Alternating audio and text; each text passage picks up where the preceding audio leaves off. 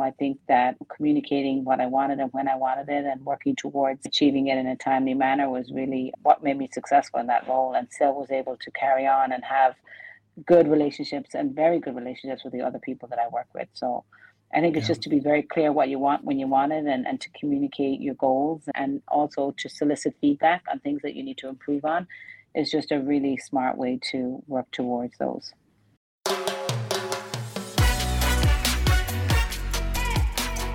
Welcome to the Hospitality Mentor Podcast. I'm your host, Steve Turk. Join me as we dive into the personal stories of some of the world's best hospitality professionals. We follow the journey of their ups, downs, and wild turns to find out what it truly takes to make it in the amazing world of hospitality.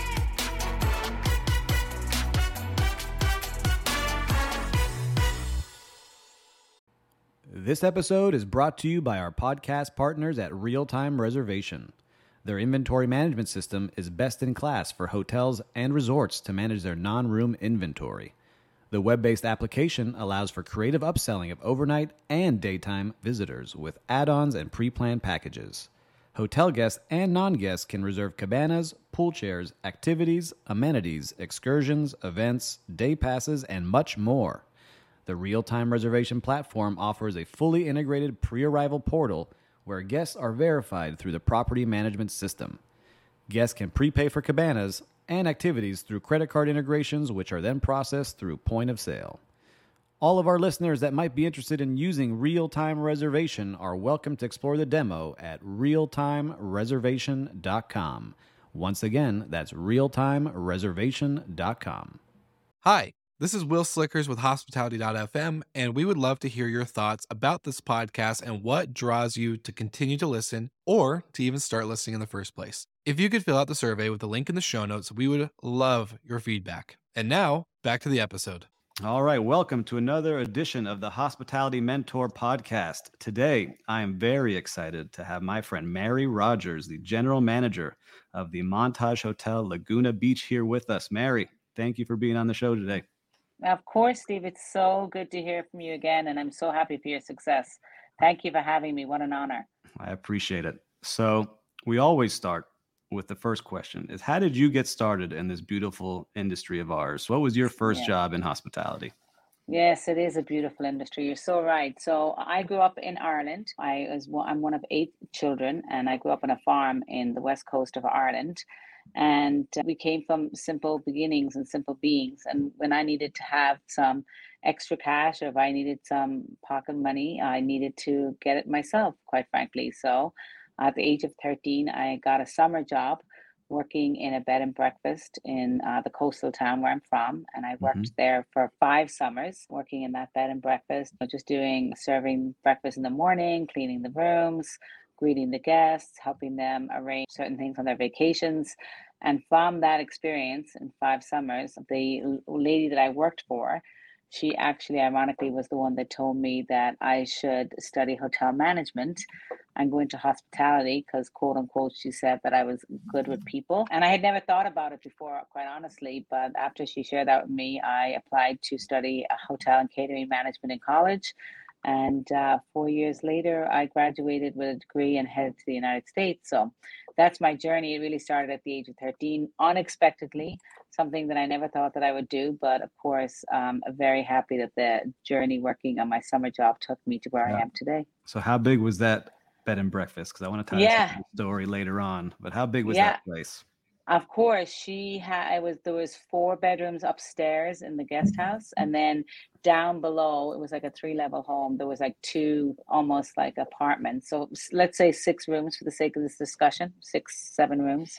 Do you remember like your first kind of day walking in there as a 13-year-old to work for the first time? What do you have that memory? It's funny because she was like, okay, just go serve these guests the breakfast. I was like, where do I go? It was kind of like, you think back of when we have new team members and new associates and we don't train them. That was definitely me. I was scared and I was like confused, but fortunately with time I got it very quickly. But it was exciting because I'll tell you the part that I love the most.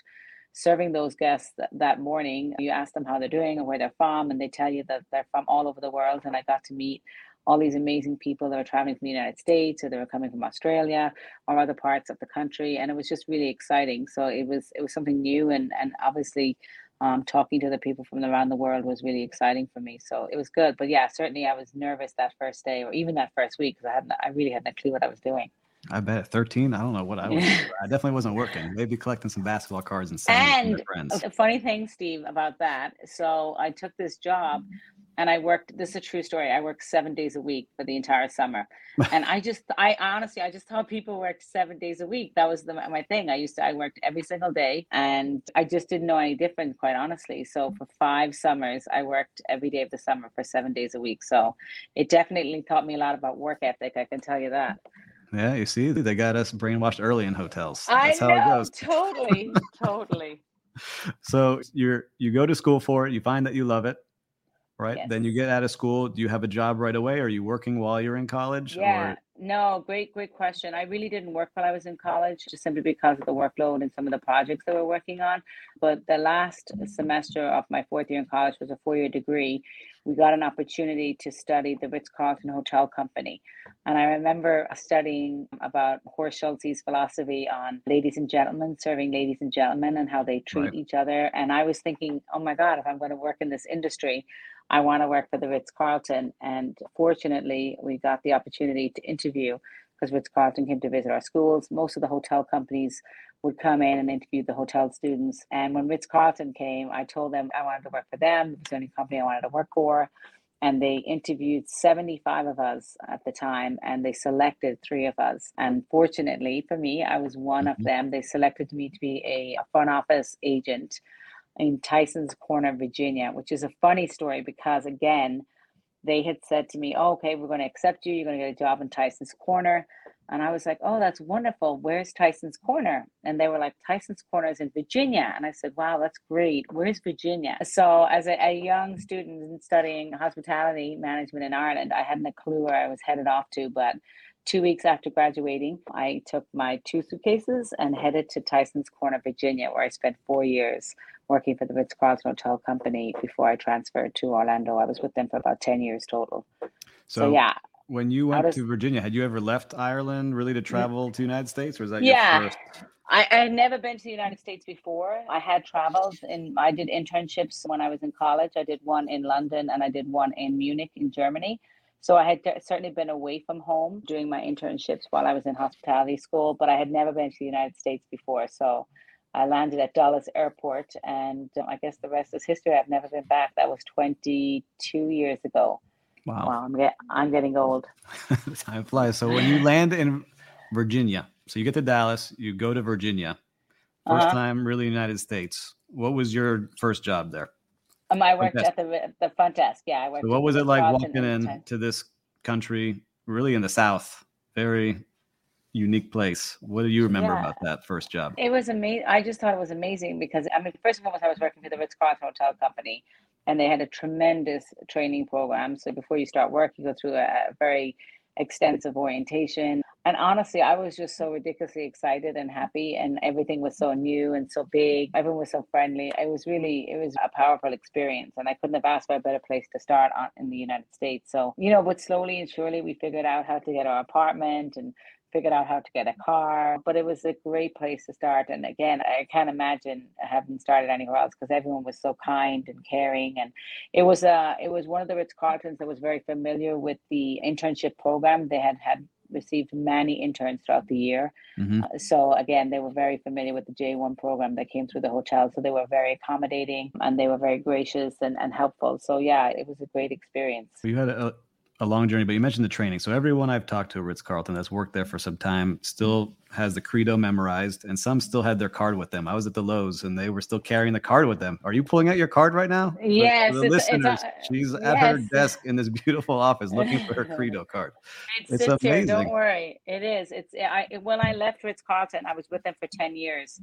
They framed it for me, and I carry it with me everywhere in the frame. And it was in my office for my last job for 12 years, and it sits with me now because it's just it really. I was so fortunate to have my foundation in hotels begin with the Ritz Carlton Hotel Company, and it just stays with you. And it really, while I'm not there and I'm not a part of the hotel company now, it really is the foundation, I think, that set me up for success. So I owe a lot to it, which is Oh, I great. see it. We have a lot of friends that all worked there during the kind of I same know. similar time as you, and they say, well, it's not the same now, but back then it Right. was I the place know. to be. And I I never know. had that chance. So part of me sometimes a little jealous of all the Ritz-Carlton It's never too alumni. late, Steve. It's never too late. No, I'm good now. Although I think you're better now. Yeah, exactly. Yeah. So what was your first management job at the Ritz-Carlton? So you started front desk. How did you transition into the manager role? Yeah, so great. So I tell the story a lot. I was working at the front office as a front desk agent, and I used to see all of these ladies that worked for Ritz-Carlton in suits, and they'd all pass by. They had beautiful suits on and their lovely heels, and they'd all be carrying a pad folio, which I guess probably listeners don't even know what that is now. They all have iPads. But anyway, so I would see these ladies and I was like, wow, they're so glamorous. What do they do? And the others that I work with, they're like, oh, they're convention services managers. They handle all the groups or they do the catering. And I was like, oh my God, for sure, I want to be a catering convention services manager. And so I went to the director of catering convention services. I was a lowly front desk agent. And I said, I want to do this job. And she's like, okay, sure. She's probably heard it a million times. And she's like, if you do this training, and she pulled out this sheet, she's like, if you do this training, and get back to me, we'll consider you for a position. And lo and behold, I did the training. It was go to the banquet kitchen and set up breakfast with them, and go to work in the banquets department and set a room set, and go talk to the banquet chef and figure out. So there was this long list of stuff. And over a course, a period of time, I completed the training and came back to her, and she was like blown away because no one had ever actually done it before, because she's like, in order for you to do this, you need to do all this training on your own time, whatever the case is. And fast forward, I was very fortunate to be able to select it into her team. So leaving the front office and reservations, I went on to become a catering convention services manager. That was my first leadership job of operations. Yeah. In the same hotel? The same hotel, yes. I joined, I became a manager, I think it was like a year, maybe 18 months after I joined. And then I was there for 2.5 years before I went on to open the Ritz-Carlton Grand Lakes in Orlando. Yeah. All right. So then you head to Orlando. What was the role there? What was the role that you took on? Yeah. So all of my career, majority of my career, I've always been in catering and convention services. So I became a senior convention services manager in Orlando. I was the assistant director of catering convention services at the Ritz-Carlton Grand Cayman. I became the director of catering convention services at the Ritz-Carlton Jamaica and at the Ritz-Carlton Lake Las Vegas. So I spent about 10 years total with Ritz-Carlton, and about 8 or 9 of those years I was always in catering and convention services. That's really that was really my road up through operations. Some people do food and beverage, some people do rooms. I was all events and weddings and catering and craziness. So I know we all have favorite places that we've worked, but in the Ritz-Carlton, you had the chance to kind of go around the globe. Mm-hmm. Was there a certain place that you enjoyed the most? Wow, that was just like a great time, a great team. Yeah, I would say it was the Ritz-Carlton Lake Las Vegas, actually. And when I tell everyone that it was my favorite place where I've lived in the United States, people are always surprised at that. I think a lot of us have perceptions of, Vegas as the Strip and all that good stuff. But I was off the Strip. The hotel I worked in was 17 miles east of the Strip, and living there it was really magical. It was a great place. It's so much to do in Vegas. I had an exceptional team. One of the reasons I had joined that team was they had rather low engagement scores in terms of guest satisfaction at the time, and the team really did an exceptional job and got up to first and second place under my leadership, which was amazing. And we had a lot of fun doing that, and it was just a time in my life it was really a lot of fun, but a lot of hard work. But it was also a great place to live. There's a lot to do in Vegas. So when you ask me that, having lived in the Caribbean, having lived in Orlando and in Virginia, I definitely would say Las Vegas was my favorite hotel, my favorite place that I lived. So what would you tell somebody coming up now? They want to be in that role, that director of catering and conference services, because a lot of people, they see everyone's very glamorous walking around with now their iPads. They're all the coolest events. I want to do that. And not everyone knows what the job really is. What would you tell somebody coming up that says, that's what I want to do? I get asked this question all the time, but I tell people, and I will repeat it until the day I die, that catering convention services is an exceptional journey in hotels, because you really learn everything. You learn the room side, you learn the food and beverage side, you learn the culinary side, and that's amazing. You have exceptional experience, but you also ask everybody in the hotel to do everything for you. So your relationship extension has to be extremely high, because ultimately you do the BOs, you do the resumes and everything on there. You're asking others to do all the work for you. So you have to really have the gift of leadership to bring all of those entities together to pull off an exceptional event. So you need to be able to have a great understanding and relationship with the rooms division, the food and beverage people, the culinary team, bring everything together to pull off an amazing event. So it's honestly, I say this to anyone that will listen, if you can do catering convention services well and do it for a long time with a great team, you will make an excellent hotel manager, because it's really the same in terms of bringing everyone together towards a common goal. So I feel, and I've always believed this, that coming out of that training and growing up in the industry, I really feel very blessed, because I think it was the best training that led me to be successful where I am today. Yeah, you say that, it kind of triggered a couple of things. Everyone I've met that's successful in that role is all about the details, knows how to get things done, knows how to cover all angles and get people to achieve the goal. Because the ones that aren't, just, I don't want to help that person. It's direct being in food and beverage. I'm like, oh my, here comes this one again. That's exactly right. So you're right. You have to have relationships, and you have to be able to, you have to have the ability to motivate others to do the work for you. Instead of being a pain, you have to find a way to make them all work together and make sure the event is successful. Yeah, it's so true. And if you stay in catering convention services and you work your way through from manager to assistant director to director, you can really, if you have the drive, you can become an exceptional hotel manager, GM, because you have worked it all before. But it takes a lot. It's to work all those events and to survive them is really the key. All right. So now you're at the Ritz-Carlton. And we say there's only, I believe, a few iconic hotels in the world, but this one truly is. So the Fontainebleau comes calling, or you come knocking. How did that story happen? No, I was happily on my journey to train as a general manager for the Ritz-Carlton Hotel Company. And I got a phone call from the president at the time of Fontainebleau. And I had worked with him for many years, again, at Ritz-Carlton. And he had shared with me that he just joined Fontainebleau a few months earlier, 6 or 7 months earlier. Mr. John Ross. Yeah, he called me and he said that they were looking for a senior director of catering convention services at the Fontainebleau, and if I'd be interested. And I was like, absolutely not. I'm never leaving Ritz-Carlton. My blood is blue, all that good stuff. And he said, no, I understand that. Will you come and see the hotel? And I've never been to Miami, certainly never been to Miami Beach. Honestly, I know that's crazy, Steve, but I hadn't even heard of the Fontainebleau when I got the phone call. No. Yeah, but I did. I accepted his invitation to at least come see the hotel. Again, it was very little intention of making the change. And lo and behold, I went to Fontainebleau, saw the hotel. It was under construction. It was pre-opening in 2008. They were about to open, actually. And I was just blown away. I was blown away with the operation, with the team that they had put together. And quite honestly, the owner's vision for the property. Mr. Sofer is the owner of the Fontainebleau Miami Beach. And he had a very clear vision that he wanted to be a place of endless possibilities, where everyone and anyone could come and enjoy the resort and never leave. And I knew without any doubt in the world that I had to be part of it, and that this opportunity to work at Fontainebleau would really be the next step in my journey in hospitality. And it was an inner feeling inside my gut that I could not listen to.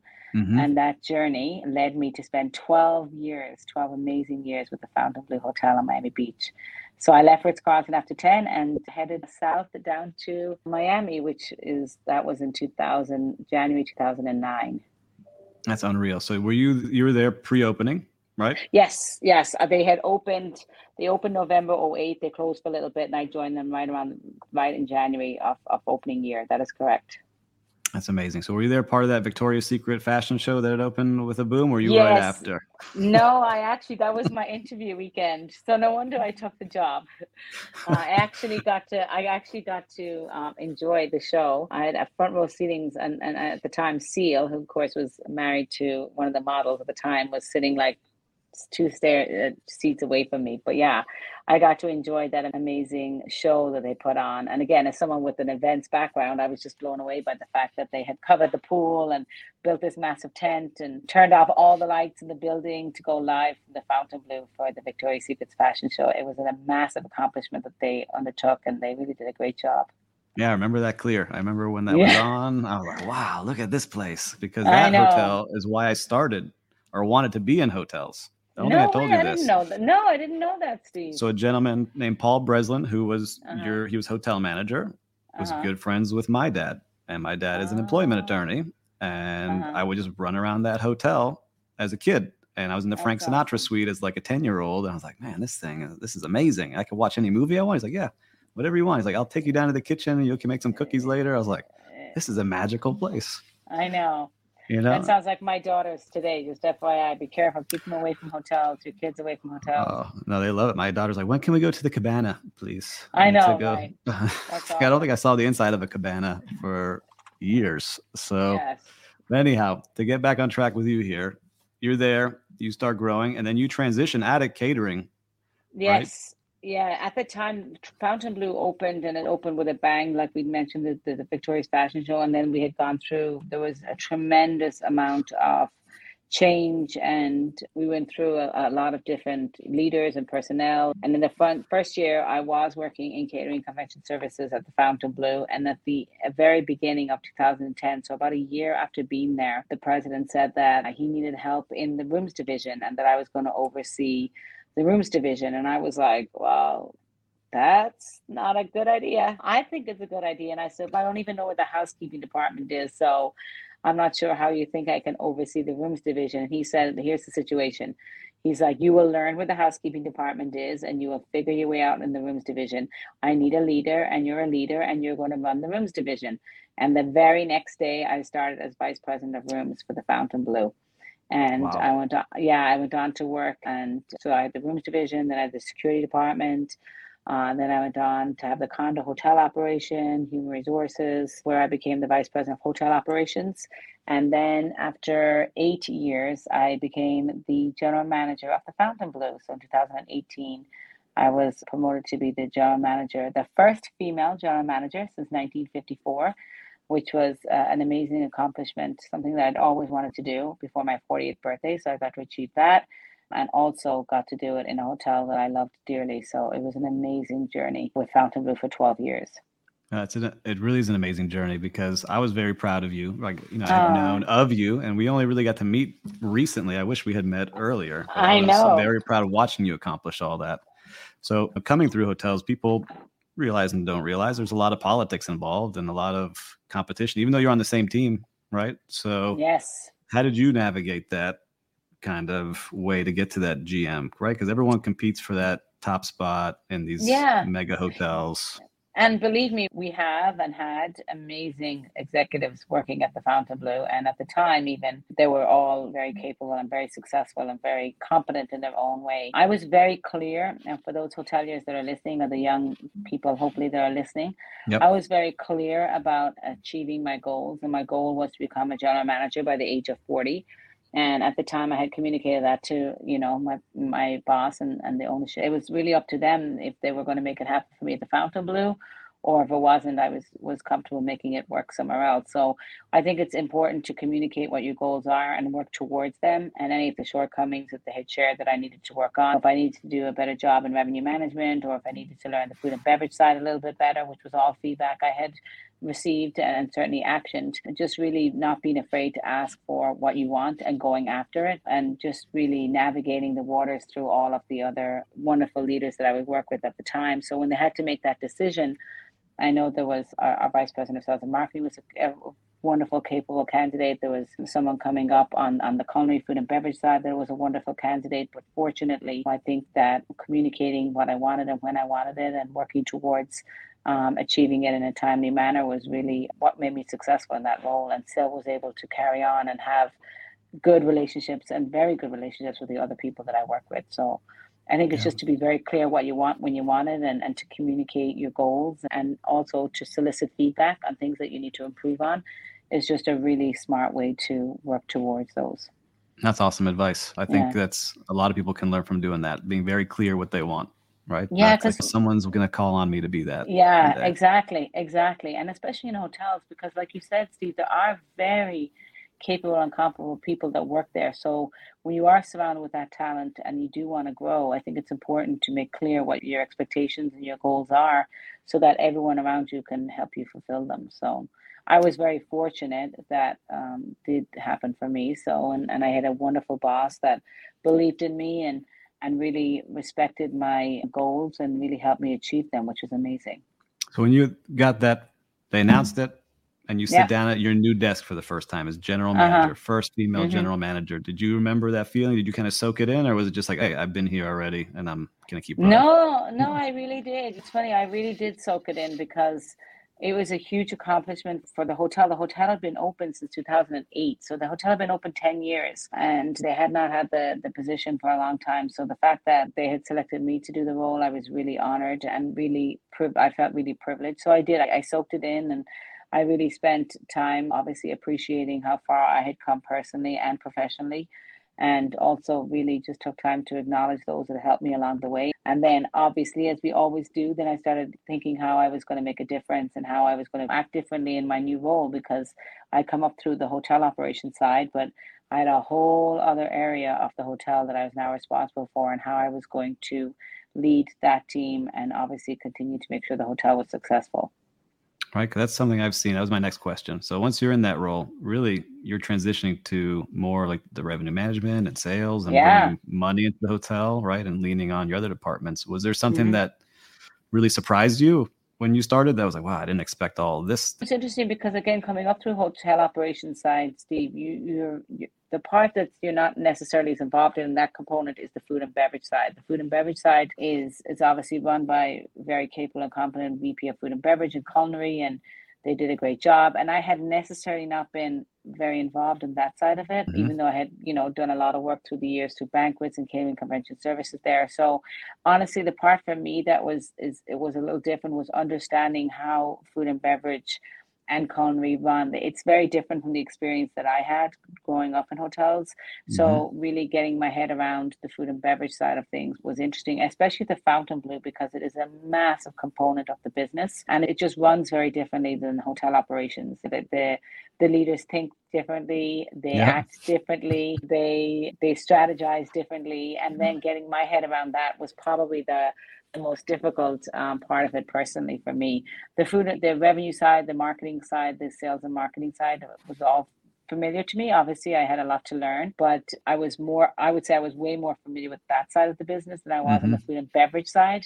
So getting used to that and how they all operated and functioned on a daily basis was a big adjustment for me. I spent a lot of time on it, quite honestly, because it took me a while to understand that the philosophies of those food and beverage people, quite honestly, those wonderful food and beverage Like people. me, we're all a little crazy. And I like to say there's Yes, a little bit of black and white. It's very black and white in certain departments, but there's a lot of gray in food and yes. beverage, Yeah, and right? you're coming up to the room side, there's like the room, it's just like you said, it's black and white, and this is what it is. There's arrivals, departures, you're turning the house, whatever it is. And Hmm. then food and beverage, there's a lot of gray on their day. So, Yeah. truthfully, for me, learning the culture of running the food and beverage side of hotels was a big challenge and one that I really accepted and spent a lot of time focusing on.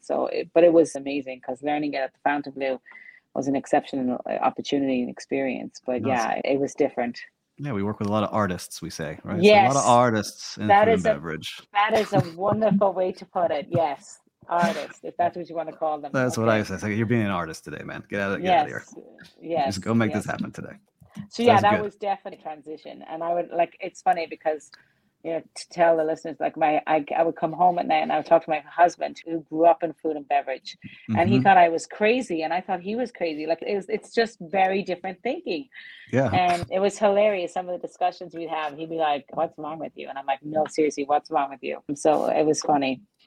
So now you're at top of the Fontainebleau. You're at Yes. the biggest hotel, which is how many rooms? Like I always get confused. 1,200 rooms. 1,504. Okay, 1,504 rooms. Keeps growing every time I talk to somebody. So, 1,504 but rooms. it's definitely 1,504. Actually, I can tell Okay. you, I know that. Good. So that to your point, I've come a long way from the bed and breakfast. From the 6 rooms to the 1,504 rooms with mega nightclubs and top of the world restaurants and giant pool and beach resort. Right. And now you've come to a new location. And tell us about where you're at now. Yeah, so just this past April, so April 2021, I joined Montage International. I joined as general manager for their Laguna Beach property, which is the first Montage that opened for Montage International in 2003. It's their flagship property.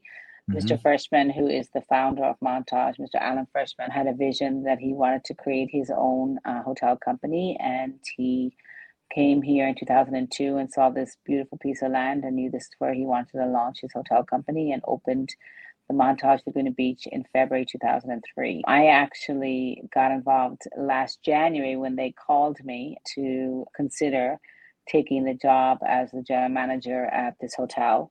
And I very politely declined the lovely headhunter who called me and thought he was crazy for asking me to relocate my family to Southern California from Miami. And fast forward through continuous annoyance, I would say, the headhunter had asked me to take some calls with the leadership team at Montage, and I did. And again, they were all lovely and gracious and kind and all the things you want for someone who's soliciting a future employee. But I really was not interested in leaving South Florida.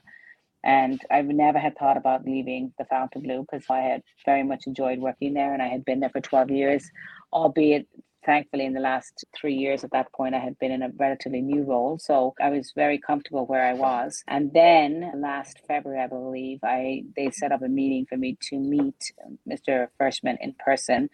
And again, he is the founder of Montage, and he flew into Fort Lauderdale and we had a 2.5 hour dinner, and it was the beginning of the end, really, because after meeting with him, I just knew I wanted to be part of his hotel company. He had started it from nothing, and he had a very clear vision what he wanted in terms of service and how he wanted to treat all the associates and making sure that the locations that he selected were so unique with the best service and that they would become a world-class hotel. And at the time when I spoke to him, I think there was 7 or 8 hotels in their portfolio. Today they've now got 12 and they're opening another. They're doubling in size in the next 5 to 10 years. So listening to him and talking to him and hearing his journey and his personal story, I just knew I wanted to be part of it. Similar to the feeling I had when I met Mr. Sofer and joined his hotel company 12 years earlier. It felt right. And I was at a phase in my life where I could have easily stayed at Fontainebleau for another 12 years, but something inside me told me that the calling to join Montage was probably the right next move in my career. And fast forward through lots of hard decisions and hard conversations and lots of personal growth myself in terms of this decision, because it not only affected me, it affected my team at the Fontainebleau, but also my husband and my 2 daughters. We just reflected this was the opportunity, the right next opportunity for my career.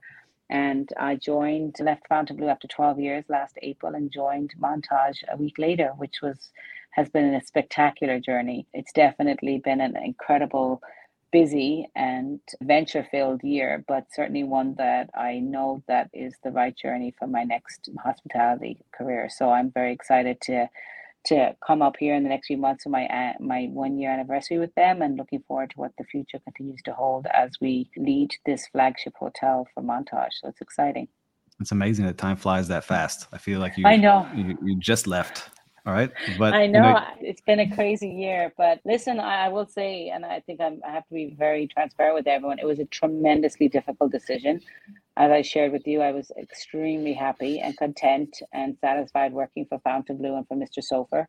It is a wonderful hotel company, and I don't regret a single day of it. But for those that are in this crossroads, or if anyone's listening, thinking about the next steps or thinking where you should go next, really is just to really look hard and deep at the opportunities that you're given and be not afraid to take a chance. And with the road less travel would have been easy for me to stay at the Fontainebleau, but definitely this was something that pushed me outside my limits. And I'm glad it did, because it's been an exceptional experience. And I definitely feel as a hotelier that I grow every day with this opportunity. And again, like I said, I look forward to continuing to grow and learn and see what the future takes me with Montage International.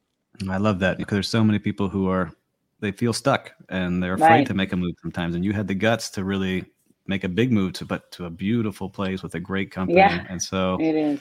it's great advice for anyone listening. Because I know you and I know a lot of people that I think are in those Yeah, kind of shoes, right? That yeah. sometimes just get very comfortable. Yeah, and I was very fortunate, Steve, John. I was very fortunate to have a wonderful support system in my husband because honestly, the Mm-hmm. decision to relocate from South Florida to Southern California was a tremendous decision. And just having his support and honestly his encouragement to be brave enough to make the move was huge. So another piece of advice, making sure that you have that spousal support or that support at home to make sure because it's imperative to your success and to the transition, quite honestly. I think that's great advice. So I want to be cognizant of your time here. I know we've had a long journey with you, and Right. now you're at this fantastic hotel. But someone starting out, if you were to talk to Mary when she was 13, getting started in that bed and breakfast, what advice would you give her looking back after all these years? It's interesting that this podcast session is called Mentors in Hospitality. And I love that because I really think that is the advice that I would give somebody. I feel personally, I have been so blessed to have so many people that have helped me along the way. Mr. John Wobbs, I mentioned him earlier, he called me to join Fountainblue. And Mr. Phil Goldfarb, who ran Fountainblue and Fountainblue Development for many years.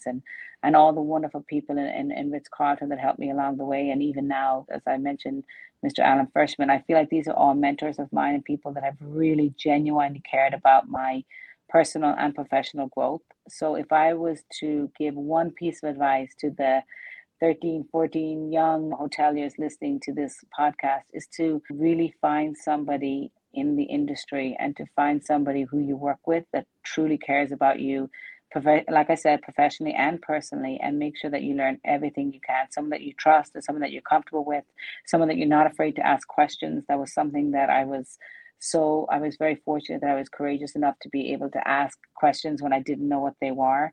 And to find those people that help you along the way, and to find those mentors that will help you elevate you, because the hotel industry is an exceptional industry. It is a gateway for travel. It is a gateway to meet and experience new cultures and people, and it's a wonderful industry.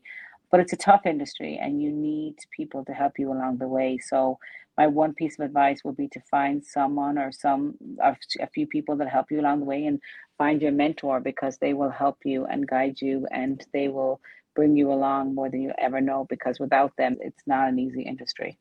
God, I love that. I think that's a great place to end our conversation. Mary, thank you so much for being on the show today. I'm very grateful. If somebody wants to connect with you, is it LinkedIn? Is it social media somewhere? LinkedIn is perfect. Absolutely. Great. I'm right there. Mary Rogers on LinkedIn. I'm happy to help anyone, happy to mentor anyone. Steve, it's so great. As you said, it's so great to catch up and connect again. I'm so happy for your success and your lovely family, and continued blessing and success to you also. And you better come visit me here in Laguna. Oh, now I have an invitation. I'm definitely coming. You got it. All right, Steve. I'll see you soon. Thank you so much. Thank you, everyone. This podcast is brought to you by Biscayne Coffee. Biscayne Coffee was founded with a giving spirit and a big idea: to enjoy delicious coffee roasted in Miami while helping save Biscayne Bay and the animals that live there. As a former food and beverage director, I can assure you these are some of the best quality beans on the planet. 10% of every coffee sold is donated to nonprofits to help preserve Biscayne Bay for all to enjoy. Visit BiscayneCoffee.com today and use promo code MENTOR at checkout to save 10% on your first order. Drink good coffee and create a good outcome.